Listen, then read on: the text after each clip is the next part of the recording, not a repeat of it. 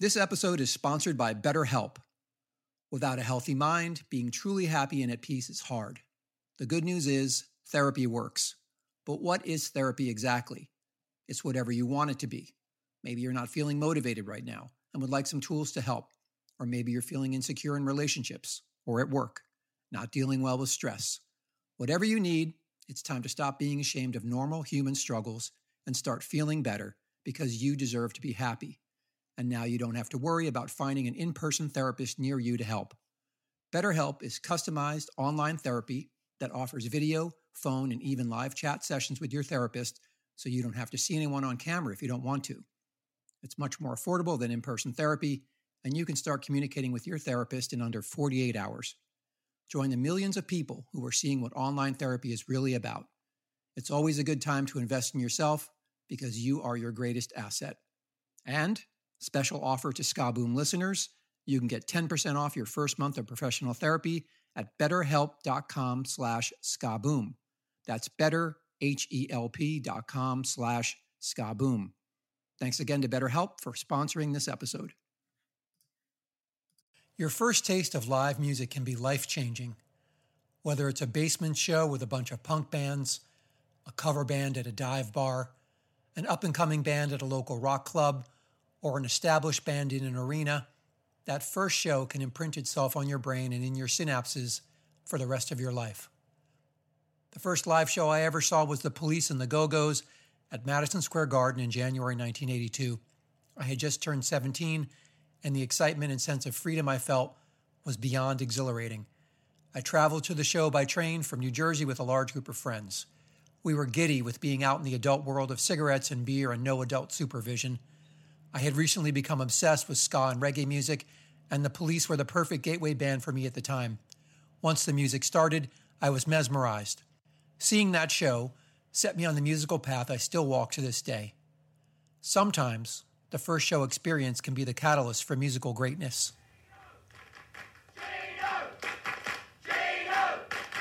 Geno! Geno! Okay, Geno's going to be on just in a minute. But I'd like you to meet a very great friend of ours. The best DJ since commercial radio. His name's Dave Cash. Yeah. Hi, brothers. And hi, sisters. Hey, we're here for one reason. That's to see Geno Washington and the Ram Jam Band, right? Okay, with a whole bunch of hand clapping, foot stomping, funky back, it's the Ram Jam Band.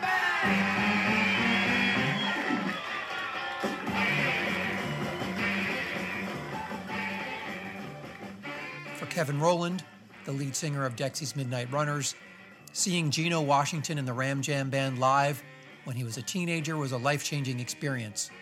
Rowland told the Guardian newspaper, "I saw Geno Washington in '68 at the Railway Hotel in Harrow.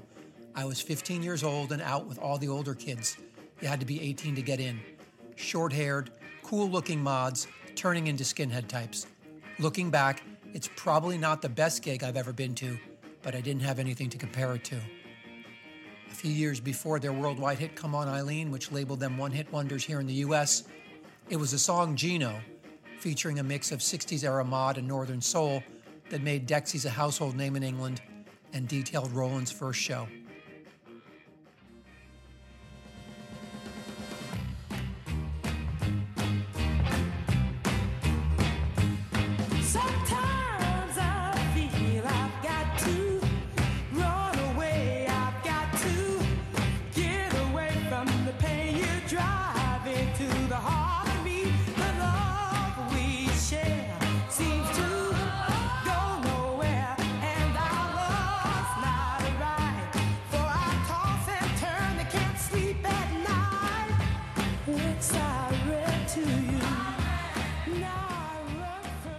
The origins of Northern Soul date back to the late 60s underground rhythm and soul scene. The music and dance subculture combined American soul and Motown music with distinctive dance styles. The phrase was first used in 1970 by London Soul City record store owner Dave Godin, who noticed young Northerners weren't interested in American chart music, but were buying up-tempo soul from small labels based in Detroit and Chicago. Like Two-Tone, which looked to Jamaican music and culture for inspiration, Northern Soul was a distinctly British subculture created by working-class white kids who worshipped 60s Black American R&B and soul artists and record labels based in the Midwest in America. The more obscure, the better.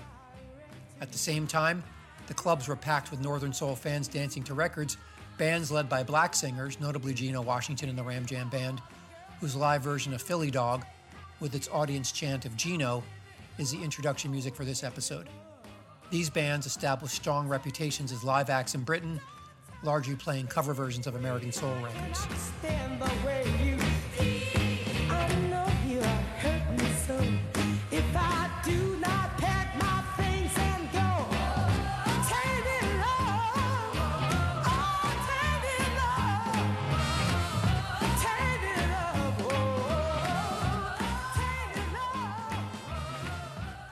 Hi, I'm Mark Wasserman. Welcome to Two Tone Legacy, a special audio documentary series of the Ska Boom podcast that focuses on the stories behind 10 iconic songs that contribute to the enduring legacy of two-tone music and its ongoing impact on popular culture.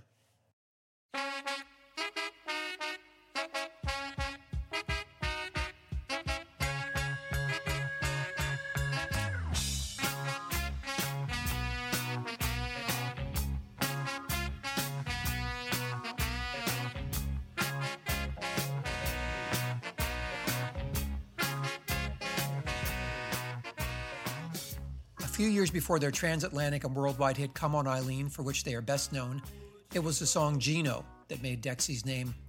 A full-on soul song, it rejects the usual sounds of post-punk and synths of the late 70s and early 80s. Instead, Geno fully embraces Northern Soul and 60s mod scene sounds with guitars, bass and drums, Hammond organ, and big horns. With a sound like that, it's no wonder that Dexys were linked to the burgeoning two-tone scene. But unlike two-tone, which looked outward to Jamaica for inspiration, Dexys felt a stronger tie to the indigenous soul music that was created and championed in Britain in the mid-60s. Geno is Exhibit A, a song named after Geno Washington, an American soul singer based in Britain in the mid-60s. Washington was the frontman of the Ram Jam Band, a popular British show band who drew on audiences of American servicemen stationed in England, like Washington himself had been, and British soul and R&B fans. The song sets the scene of a British R&B club at the end of the 60s, with a young Roland in attendance as Washington takes the stage, an event famously reenacted with the chants of Geno at the beginning of the song. In many ways, Geno is an exploration of what being into music means as Roland sings, "You fed me, you bred me, I'll remember your name." This goes beyond appreciation into devotion, and it legitimizes adoration while noting the cyclical nature of popularity in music. As Dexy's Midnight Runners were on the upswing packing club shows and getting positive press, Washington's career had faded, and the once revered singer found himself on the cabaret circuit. So what did Geno Washington himself think of the song Geno?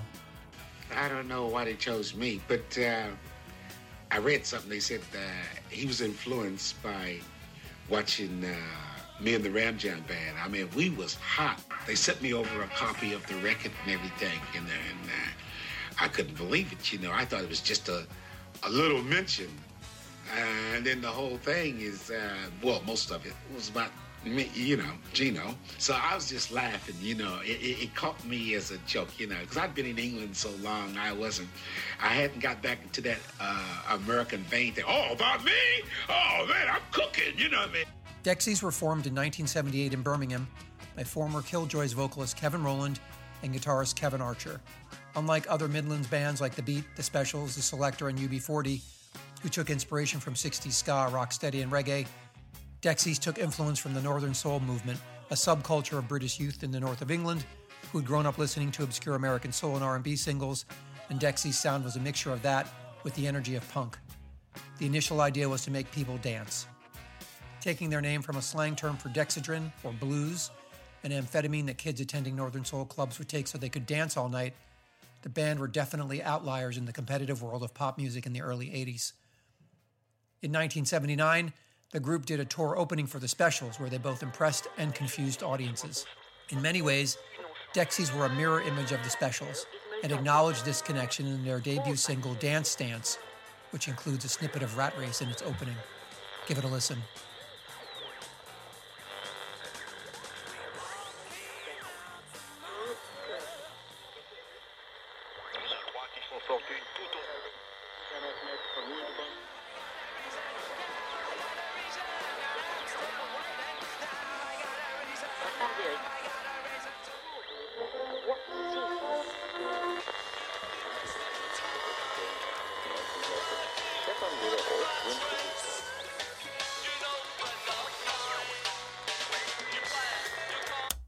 Big Jimmy! Yeah!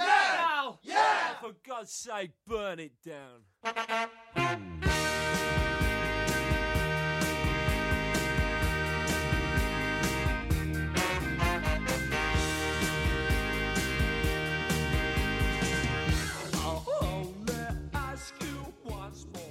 Although Two-Tone was identified with ska, label head Jerry Dammers made efforts to try and broaden the label's reach, and at one time, Dexys were expected to sign with the label.